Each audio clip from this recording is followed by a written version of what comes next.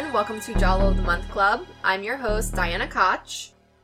On this episode, we travel to Los Angeles as we analyze 10 to Midnight from 1983. Starring tough guy actor Charles Bronson, 10 to Midnight follows a LA police detective and his rookie partner as they hunt down a psychopathic young man who murders young women. My guest today is currently eating Jell-O. It's a theme. He's a frequent contributor to Jalo of the Month Club. He's a musician, filmmaker, and fellow podcaster. Welcome back to the podcast, Wade Brown. It's the first episode of the year that I'm included. I know people in the last episode were very puzzled to why I wasn't there. Oh, they were puzzled to why it was just me. Yeah. Now they're puzzled, why bring this guy back on? Why is he eating Jell-O during the intro? Because I bought Jell-O for the first time in like 2 years. I was excited. Jell-O's like 0 carbs, 0 calories, Zero right? calories, and I got strawberry. And it's red. Bright red. I like it.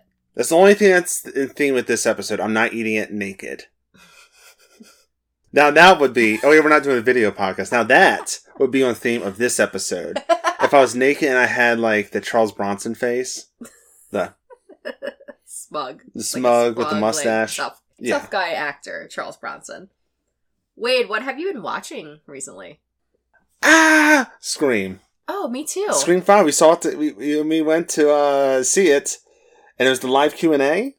Yeah. So it was the first screening, it was the Thursday night screening, and then there was a live Q&A with David Arquette, one of the directors, the producer, and then the person that was interviewing them was the director of Happy Death Day. Yeah, and that was also the writer. Freaky. The writer was there. Oh, it was the writer, not the producer. Yes. Okay. The writer of the original Scream and this Scream.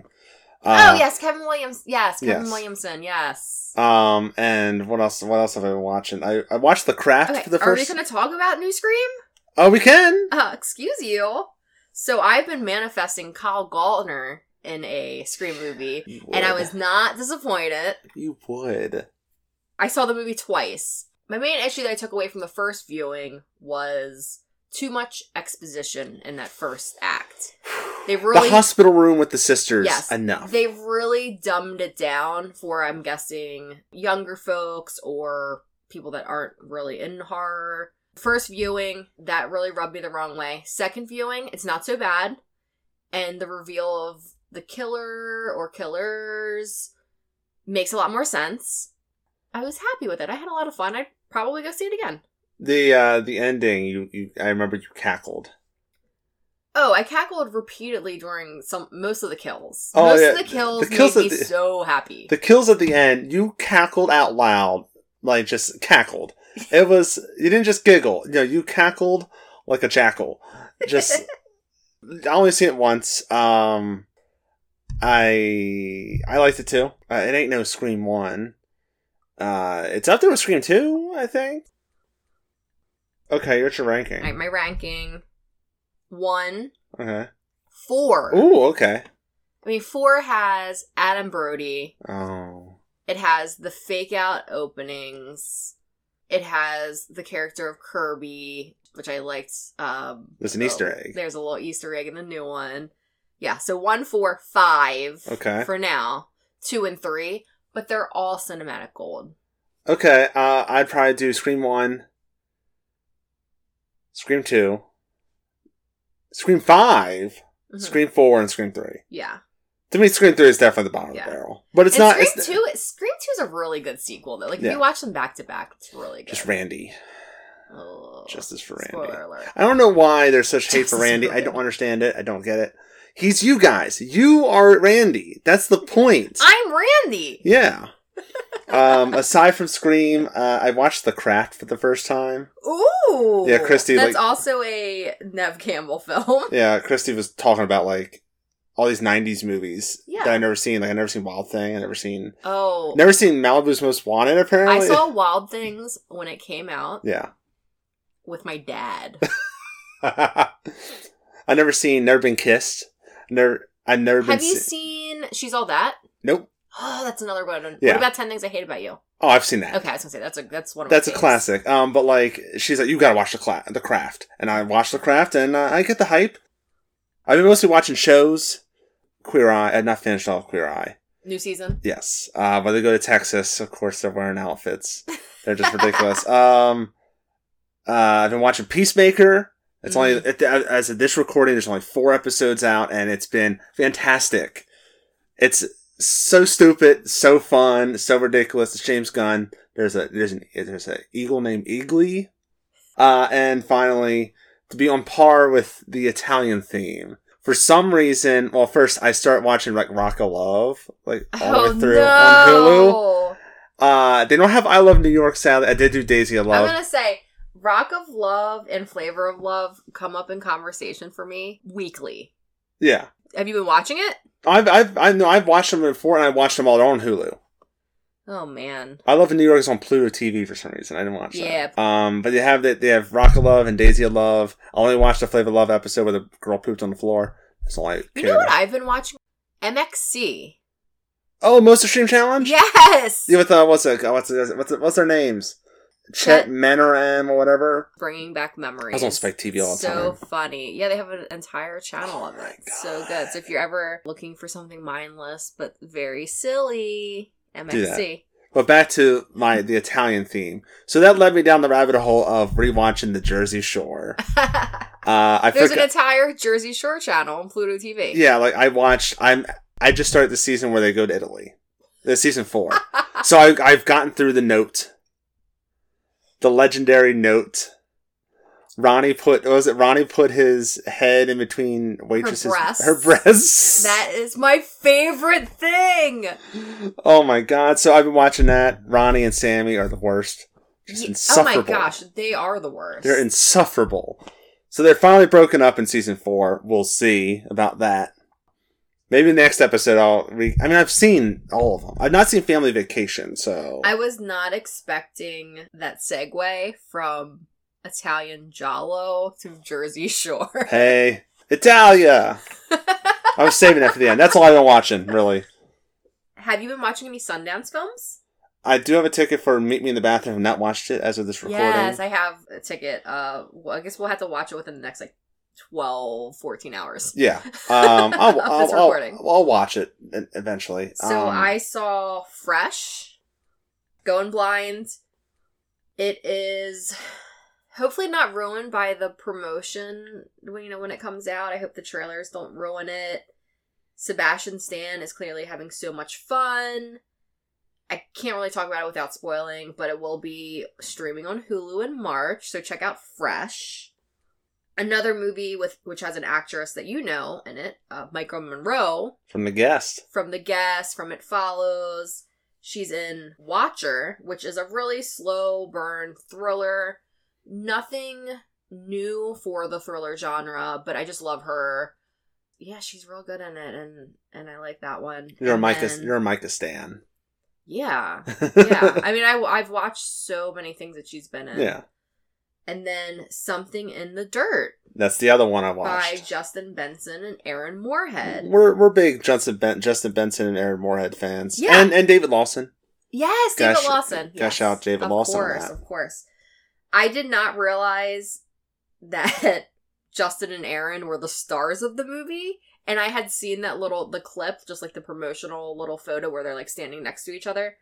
Unrecognizable. A million times. I did not think it was them. Yeah. I did not think it was them. Very unrecognizable. Yes. It was back to basics, reminded me of Resolution. Mm-hmm. It was made during the pandemic, but it didn't feel like everything was shut down and they were just alone. You know what I mean? Yeah. It actually felt like the world was still going when they had the exterior shots. I think that's the way that was the right move because they went big budget with Synchronic. Mm-hmm. Didn't love Synchronic. So it's they're kind of going back to what works. Yeah, and which is just confusing sci-fi. I feel like conspiracy theories. My brain hurts. I don't know. I'm just gonna let you all know if you ever watch something is in the dirt, prepare your mind because I'm gonna be real. I watched it. I'm gonna have to rewatch it again. I liked it really a lot. I don't know if I loved it because I was so bogged down with ideas. I was even questioning my own. Is this a simulation right now? Am I watching it? Yeah, Did you have technical difficulties watching it? No. I had to watch it on an iPad because I could not get it to work on my Sundance app on my Apple TV. I did have an issue with Google Chrome, I had to open in Safari. Then I couldn't get my MacBook or my iPad to AirPlay to my TV. So then I just watched it on my iPad. Oh, I was able to AirPlay with my iMac. I was able to AirPlay it. But I was thinking, of all of the movies that have technical difficulties, something in the dirt. Especially Justin, okay, this is not really a spoiler, but Justin Benson, when he's trying to put the camera on the tripod and it keeps falling, that's how it is. That's how it is.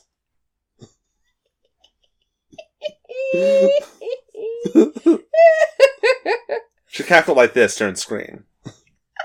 No, I'm just laughing because we're talking about things falling, then something just like fell off. Yeah, keep it. Don't edit that out. Don't edit that out. Keep it. I don't even care if I repeat myself. So a lot of fun stuff to start off our year. Jersey Shore, new Sundance films, new Scream. Jersey Shore is not new at all. Well, there's Family Vacation is currently airing, apparently. So, technically it is current. I love how Sammy, before we go into the movie, I love how Sammy was like, more concerned about who wrote the note than the contents of the note. That's hilarious to me. And then she punched Ronnie at some point. Alright, let's talk about 10 to Midnight. Yeah, we had no segue. That was it. Ronnie got punched. Charles Bronson. Charles Bronson, there you go. So this episode will contain spoilers. You can watch 10 to Midnight on Prime Video. This episode was a listener pick. With that said, I do not consider 10 to Midnight to be Giallo, as we know who the killer is from the very start. Yeah, this is not, when this was picked, I did not see this as a Giallo. Maybe till the end, I was like, okay, it's kind of Giallo-ish, but not really. It's kind of more slasher. No mystery, but let's talk about it anyway. Yeah, there's no mystery. Well, there is a mystery on what is going on in that guy's head. Charles Bronson plays Leo Kessler, a cynical Los Angeles cop on the trail of Warren Stacy, an office equipment repairman who begins murdering women after they reject his advances. To minimize the evidence, Warren always kills while naked, wearing nothing but gloves. So remember that weird thing that you said earlier about the Jell-O and being naked? Listeners, that's what Wade was referring to. Yes. Is that our killer wears nothing except for gloves, because fingerprints and DNA. Warren further evades the law with his strong alibis. Dun dun dun. Inspired by real-life events, 10 to Midnight was released on March 11th, 1983 by City Films, a subsidiary of Cannon Films. The film was influenced by the Richer Speck murders of 8 student nurses and from the real-life story of a Scotland Yard investigator who got fired from his job for planting evidence to convict a Thames River killer. With that case, it turns out the killer committed 3 murders before being convicted. 10 to Midnight was filmed in 1982, 2 years before DNA started to be used in criminal investigations. Another source of inspiration for this film is that of the handsome serial killer, Ted Bundy. So this movie has not aged well. He has the DNA. Right. Also, marijuana being illegal. Yes. Yes. Yeah. I know, that's actually a little backwards, right? Yeah. Yeah. The original script was known by 2 titles, Bloodbath and Bloody Sunday. Producer Pancho Coner has said that the Cannon Group gave this movie its 10 to Midnight title despite having no apparent relevance to the film's story. After Coner successfully pitched the title with Bronson in the lead and a description of great action, great danger, and great revenge to buyers without a script, he scrambled to find a story and settled on the already written Bloody Sunday screenplay. Later, marketing for the film did suggest a connection with the title. The theatrical poster had artwork with our antagonist's arms forming the 11:50 p.m. time on a clock face, while the DVD tagline read, "A cop, a killer, a deadline." Was there a clock in the movie? Oh, there's not even one single clock in the movie. Yeah, so even also Bloody Sunday doesn't happen on a Sunday. No. And Bloodbath? No. No, Bloodbath. They did get stabbed once. And then they're just dead. The director also has worked with Bronson a lot. Mm-hmm. He was on Death. I think he did Death Wish 4, I believe. Containing such Giallo elements as a razor-wielding killer, creepy phone calls, and a liberal dose of nudity, 10 to Midnight maintained a sizable cult following through home video releases and cable TV showings. The film was often heavily edited for television, which displayed alternate scenes of our killer and his victims in their underwear instead of being totally naked. That's not fun. Is he wearing that Speedo he wears in the beginning, I'm assuming? Oh, I think it's probably just like a fleshy undergarment. Oh, okay. Yeah. Cock sock, is that what they call those? Yes. Though, this movie did have strategic ways to hide the junk. It did. Very, very unique. Let's talk about the cast. So, of course, we have Charles Bronson as Detective Leo Kessler. You would know Bronson from the Death Wish series, The Great Escape, The Magnificent Seven. Charles Bronson was 61 at the time, and apparently he had plastic surgery in order to make himself look younger for this role. Yeah, he looked 55 on this one. He looked 60. It saved him a year. I didn't notice the plastic surgery, but also... Charles Bronson looks exactly the same all the time. He just has that face. He does have that. It kind of looks like Marlon. It kind of looks like, oh god, what's his name? Mickey Rourke a little bit? No, let's not do that to Mr. Bronson. Okay, fair enough. Mr. Grodin. We have Lisa Elbacher as Lori Kessler, who is Detective Leo Kessler's daughter. She's got sass. I like her. She had a bandana at one time. Yeah, she was cool. She was real cool. Andrew Stevens as Paul McCann, Detective Leo's younger partner. He's the rookie partner. Gene Davis plays Warren Stacy, who is our killer. Gene Davis said that director J. Lee Thompson pretty much left him alone to form his character, but told him, quote, "We don't want the role to be sympathetic." Presumably so to make the ending have more impact. So they were like, be a loner, but don't be a likable loner. Yeah. Yeah. And fun fact, the name of the killer, Warren Stacy, was based on Hollywood star Warren Beatty. You'll like this one. Wilford Brimley as Captain Clem Malone. I saw Wilford Brimley. I was like, oh my gosh. He's in this. Mm-hmm. And this is one of 3 collaborations with Charles Bronson and Wilford. The others are Borderline from 1980 and The Act of Vengeance from 1986. Oh my god, that means Charles Bronson was like late 60s. With a 101-minute runtime, 10 to Midnight contains 8 kills or deaths total, 1 death every 12 minutes. We won't go through every beat of this film, but I just wanted to do like a very brisk walkthrough of the plot. One of those Cliff Notes. Yeah, just like a Cliff Notes of 10 to Midnight. Warren Stacy is a young office equipment repairman who kills women after they reject his sexual advances. His attempts at flirting are always seen as creepy by women, resulting in frequent rejections. His first victim is Betty, an office worker who has previously rejected him. He tracks her down to a wooded area and watches her having sex with her boyfriend inside his van.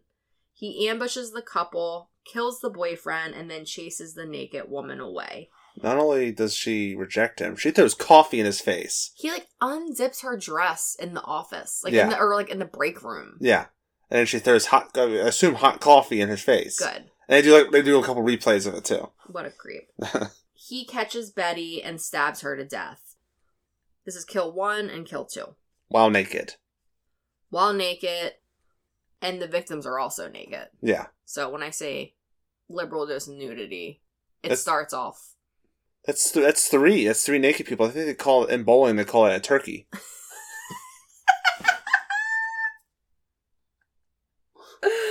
Oh boy. Also, when this kill is happening, Warren has a really good alibi because he goes to a movie, makes a very obvious interaction with 2 girls, and then he sneaks out. Do you know what movie it was? Oh, it was the one with Robert Redford in it. It's Butch Cassidy and Sundance Kid. Yes. Butch Cassidy and Sundance Kid. Were you asking me to, like, trip me up how the rookie cop tried tripping Warren up when he asked him about the movie? No, I was curious because I was like, oh, what was the movie? When you were saying that, I was like, oh, I remember the movie. Do you remember the movie? Yeah, I forgot what it was offhand. Yeah, so speaking of the rookie cop, 2 Los Angeles police detectives, Leo Kessler, who is Charles Bronson, and Paul McCann, who is played by Andrew Stevens, are tasked with investigating these 2 murders. It becomes known that Leo's daughter, Lori, is an acquaintance to some of the victims. A student nurse herself, she becomes a target for the killer. Warren works to cover his tracks of the first 2 murders, which results in the stabbing of Betty's roommate as Warren looks for Betty's diary, and the poisoning of a prostitute in a hotel. These are kills 3 and 4. So it happens pretty fast. I mean, it's like every 10 minutes there's... Can we confirm that the prostitute died? Or was she passed out? We don't see her ever again, so she's dead. She's dead. I feel like Leo walks over and, like, touches her neck, like, her pulse. Okay. I don't know. I sort of assumed that he would, like, shake her if she was breathing or to, like, wake her up. The call, hey, you need the paramedics here. Right, exactly. Okay, so she definitely died. That's why I assumed that she's death number 4. Child of the Month has declared... that prostitute is dead. She's dead. It's so strange that he, like, poisons her, but he stabs everyone else. It could have been like it could have come off as she's an overdose. She'd overdose. She's a prostitute. Who cares? In this setting, who cares, I guess. It didn't seem like that was his motive, though. It didn't really go along. No, his motive was just to lure Charles Bronson away from the hospital so he can go after the daughter. Very true, very true. Throughout the entire film, the detectives are hot on Warren's tracks. Eventually arresting him, Warren avoids prosecution by constructing sound alibis and assaulting his victims while naked, wearing a pair of latex gloves to hide fingerprints, thus minimizing evidence. Our newbie, Paul, refuses to go along when Leo plants evidence in order to frame the suspect. Warren is set free and goes on another rampage, killing 3 nursing students who are roommates of Leo's daughter. The first roommate is stabbed when answering the door. The second one is stabbed in the shower. The third is stabbed in the bathroom. These are kills 5, 6, and 7. A little bit of tension when the daughter's hiding under the bed. That whole dorm scene was tense. Yeah, that was pretty tense. I will say most of the movie, the majority of the movies... flat. Yeah, pretty flat. Again, and I like that daughter character. Yeah, the third act is definitely the highlight of the entire movie. She burns him with a curling iron. Mm-hmm. I like that. It's metal. This takes us to our finale. 3 different endings were considered before the final version was settled on. The original script called for Leo Kessler to wrestle Warren Stacy to the ground in their final confrontation, but Charles Bronson wasn't getting that up close and personal with a naked man. It was also in the 60s. I doubt he's going to wrestle anyone. And this guy did run like a mile. He's probably really sweaty down there. I understand Charles Bronson doesn't want to wrestle the dude. Pretty gross. Yeah. Warren runs from the crime scene and is eventually caught, stark naked, in the street.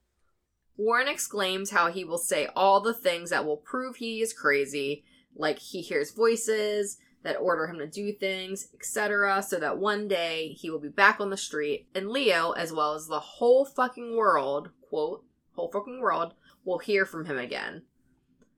Charles motherfucking Bronson replies, No, we won't. Bang! He then shoots Warren once in the head, executing him and leaving all other considerations aside. Leo stands over the body, surrounded by police. Yeah. The end. The end. You don't know if he got arrested or not. We don't know. His arms are out. Might have lost his job. He already did lose his job because he's planted the evidence. Oh, yeah. Because he tells his daughter, like, I've been fired once already. Yeah. He is working outside the law. I doubt he'd still have a job if he planted evidence. Then again, who knows? Yeah, I was gonna say, who knows? Who knows? The ones who was, like, smoking weed on the job. Oh, yeah. That we know. We don't know. There's no evidence. There's no evidence of this. What did you think about the setting of the film? Did you like a 80s LA? It's a movie that reminds me of, like, the New York sleaze. There's sleaze films like Maniac, New York Ripper, just like really sleaziness of it. Especially with that guy just being naked all the time. Yeah, and it's also just like grimy. The city's kind of grimy. I kind of forgot it was Los Angeles. I thought it was New York for a minute because of how they shot it. But there are some like sleazy LA movies too. Yeah. Like, Angel, I think, is one of them. Yes. The recent Joe Bob movie, that was kind of a sleaze LA thing. But this one is, it's very grounded. Very grounded. There's nothing, like, ridiculous about it. Positive and a negative, I think. Because it does feel a little dry. Our cinematographer is named Adam Greenberg. And he did one of my all-time favorite films, Near Dark. You know, I could see it. What I like about cinematography is, I don't have many notes for it, but, like, I feel like maybe this is by accident or just happenstance, but I feel like he shot it differently for each part. When it's the cop procedural stuff, it's flat, like a Law and Order. And Law and Order didn't exist back then, but like Law and Order, like Steadicam, like Steadicam, just like kind of like the courtroom drama kind of stuff. But when we're dealing with Warren, it's more in your face. It's more moving. It's more kind of dirty. A lot of like POV. Yeah. Even like the climax of the film, it's completely shot differently than it is for the rest of the movie. I'm not sure if that was on purpose, but it's a nice little thing I noticed. It feels like whenever it involves the killer or there's anything that's with tension, the camera's moving a little more and it's more close-ups. But if it's not, if it's a cop procedural part and it's not Charles Bronson, there's not many close-ups on people. Just medium shots. Yeah. But probably in Bronson's contract, he needed like 60 close-up shots of his face. Also, you mentioned with the synopsis, we did not talk about that weird opening where it's him on the typewriter. Mm-hmm. And then the criminal gets taken away. And then opening credits with this high adrenaline kind of rock music. It's and you're like, the what? most 80s song ever. Just like picture like all just like upbeat. Yeah. But after that really dry opening, I'm like, what is this? Yeah. The music for 10 to Midnight was composed by Cannon Films mainstay Robert O. Ragland. While his scores for Grizzly from 1976 and Q from 1982 are well known to film genre music fans, his music for this film became perhaps the most memorable of his career. The foot chase at the end, that music, chef's kiss, that music was awesome. And there was that shot of like, when he's chasing after her naked in the street, and then she runs into Charles Bronson's arms. Dude, that shot ruled. Yeah. Like, he came out of nowhere, and he just, like, she runs into his arms. He's like, stop right there. And like, yes, Charles Bronson. Heavy on violence, nudity, vulgar language, and sexual situations, 10 to Midnight drew scathing reviews from film critics, including a 0 stars rating from Roger Ebert, who wrote, "I admired Bronson's strong, simple talent once. What is he doing in a garbage disposal like this?" My opinion, my personal opinion, is that Charles Bronson doesn't do much until the final act of the film, and again, there's no mystery to who the killer is. This is a pretty lousy giallo, but it's a nice vehicle for an aging Bronson. I do wish there was more tension throughout the entire film, not just the third act. And again, I really enjoyed the sassy daughter character. Yeah, I'm about in the same boat of I didn't really love the film. I liked it. I didn't hate it. And I've been doing like stuff like I'm thinking there's like B-movie damage. There's a lot of terrible movies I've seen. But this one's definitely not in that league at all. It's a Cannon film, so you know it's going to be either okay or good or... Yeah, I mean, it was entertaining, but I do agree that it needed a little more tension. Mm-hmm. The mystery was gone. There was no mystery at all. It's one of those movies where, like, you know who the killer is, but the main characters don't. And you're kind of yelling at the characters, do you know this? Charles Bronson's the only one that actually knows about. Also, that guy was not handsome enough to be such a creep. No one, no matter how handsome you are, you can't just assume that everyone wants to sleep with you. Yeah. Especially if you're being a creep. But what happens if a woman digs that and he goes for an advance and she's like, okay, let's go on a date? His head's gonna explode. Yeah, I mean, does he kill himself? I don't know. Also, there's one scene I was like, I don't know if it's completely inspired American Psycho at all, but the scene where like he's chasing after Laurie. Mm-hmm. He runs out of the dorm and he runs to the staircase and she's running away. And it made me think, that reminds me of American Psycho when he's on the staircase with the chainsaw. And like, I wonder if they... I wonder if I doubt they've watched 10 to Midnight and ripped it off. I doubt it. They ripped off the one scene. But like, guy naked on the stairwell chasing a girl to kill her. You don't see that every day. Nope. You know what else you don't see every day? A talent like Charles Bronson. Charles Bronson. Born in 1921 as Charles Buchansky. Yeah, that's not marketable. Charles Bronson was an American actor who was often cast in roles as police officers, gunfighters, or vigilantes in revenge-oriented plot lines. At the height of his fame in the early 1970s, he was the world's #1 box office attraction, commanding $1 million per film. Before becoming an actor, Bronson enlisted in the United States Army Air Forces. He served with distinct 760th Flexible Gunnery Training Squadron. Bronson flew a total of 25 missions and received a Purple Heart for wounds received in battle. He was a badass dude. Hell yeah. During the first 30 years of his career, Bronson established himself as a bona fide Hollywood character actor while working with some of the film industry's leading directors. He scored the lead in the ABC detective series Man with a Camera from 1958 to 1960 and was cast in leading man roles in some low-budget films like Machine Gun Kelly, not Mr. Megan Fox, a biopic of the real-life gangster, directed by Roger Corman. Bronson was once said to be the world's most popular movie star, just not in America. He made a serious name for himself in European films. His agent recalled a French producer pitched the actor on the fact that in the American film industry, all the money, all the publicity goes to the pretty boy hero types. In Europe, the public is attracted by character, not face. Yeah, so... You said he has a face. He has a face. He ain't no Steve McQueen. That's actually how Bronson got his last name. Driving around with Steve McQueen. Oh, really? Guessing LA, and there was a street sign that said, like, Bronson Drive or Bronson Road, and that's how he picked his surname. Yes. He is not related to Pierce Brosnan, though. No, different names. Yes. Charles Bronson went on to act in the popular Once Upon a Time in the West in 1968.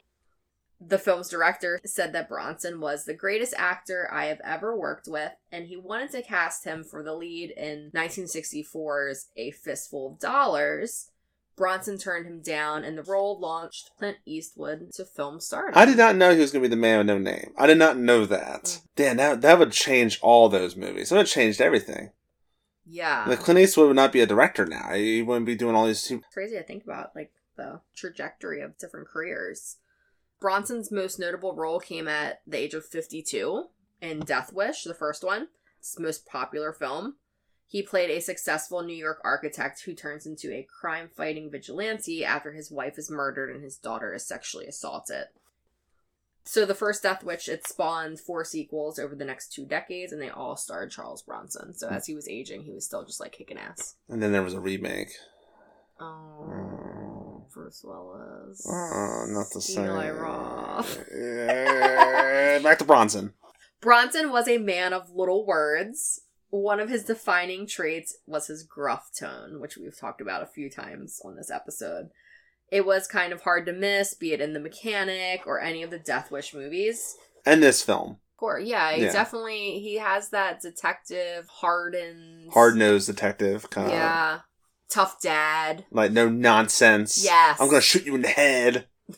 Yes, he does have. One-liners. No, we won't. Boom! Oh, hon. There. Before you continue, there are quotes I wrote here. I forgot to mention these quotes. Is it the one like, have you ever made it with a woman? Remember that one? He says, his knife has got to be his penis.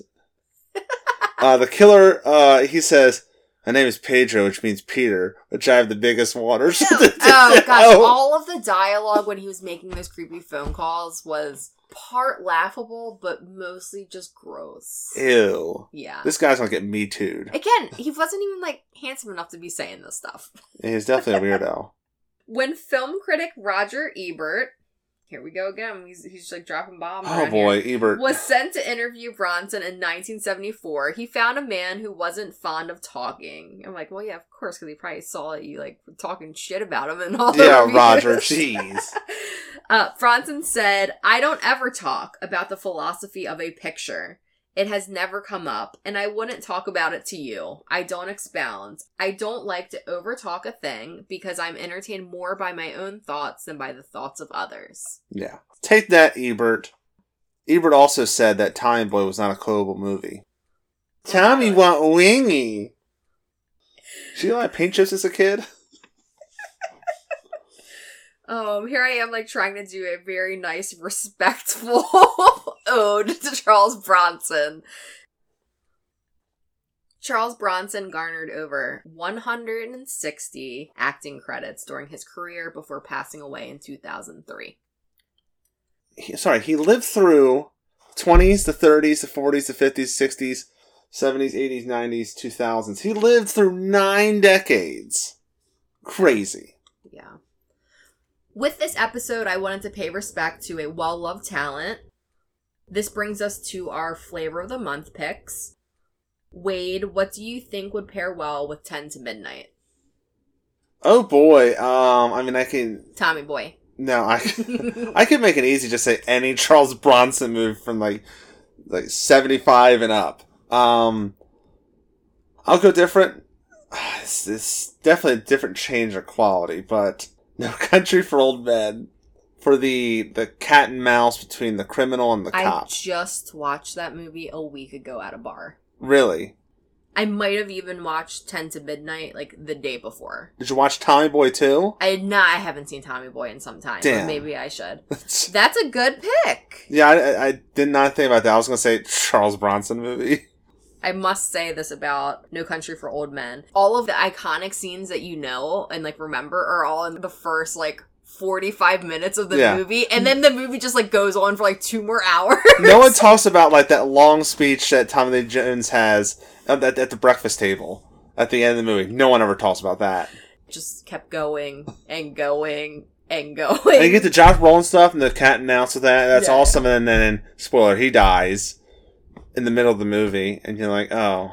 Yeah. And then the movie just goes... Not saying it's a bad movie, but, like, really the structure of that movie is very interesting. Yeah, the pace near the end is just kind of like, oh. Yeah. Good pick.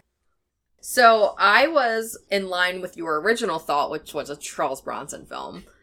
I would recommend Messenger of Death from 1988. This is another movie starring Charles Bronson that also features Gene Davis, who plays our killer. Okay. And both are directed by J. Lee Thompson. The plot of the film, a Denver reporter, who's played by Charles Bronson, investigates the mass murder of a family of Mormons in Colorado. That sounds interesting.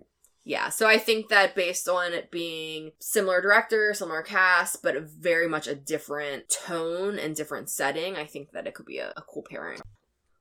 Do you have anything that you would like to plug or promote? The usual stuff. Suede Guy is the Instagram for me. Letterboxd is Suede MCP. I'm currently at 12 films of the year so far. So I'm going to try breaking that record. I won't. But whatever. What's the record? Whatever last year was. It was like 300 movies. I don't know. 380 I think mine movies. was 3. Oh, you know what? Let's do a redacted right now. My count that I mentioned on the last episode you were on, our year-end favorite films list, was not correct. Letterboxd lied to me. Those cheeky bastards. And then when I got my year-end wrap-up, which they do, I don't know, maybe a week or two into the year, I actually got the correct count.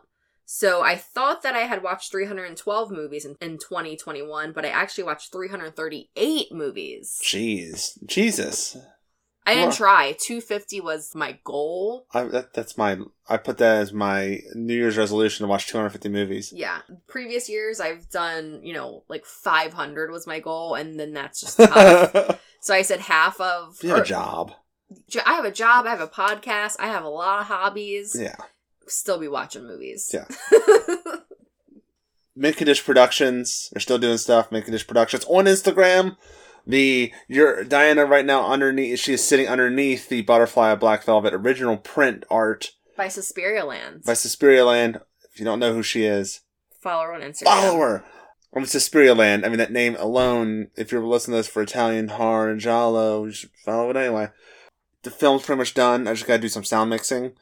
Aiming for March of a release. So I'll be on here probably plugging that.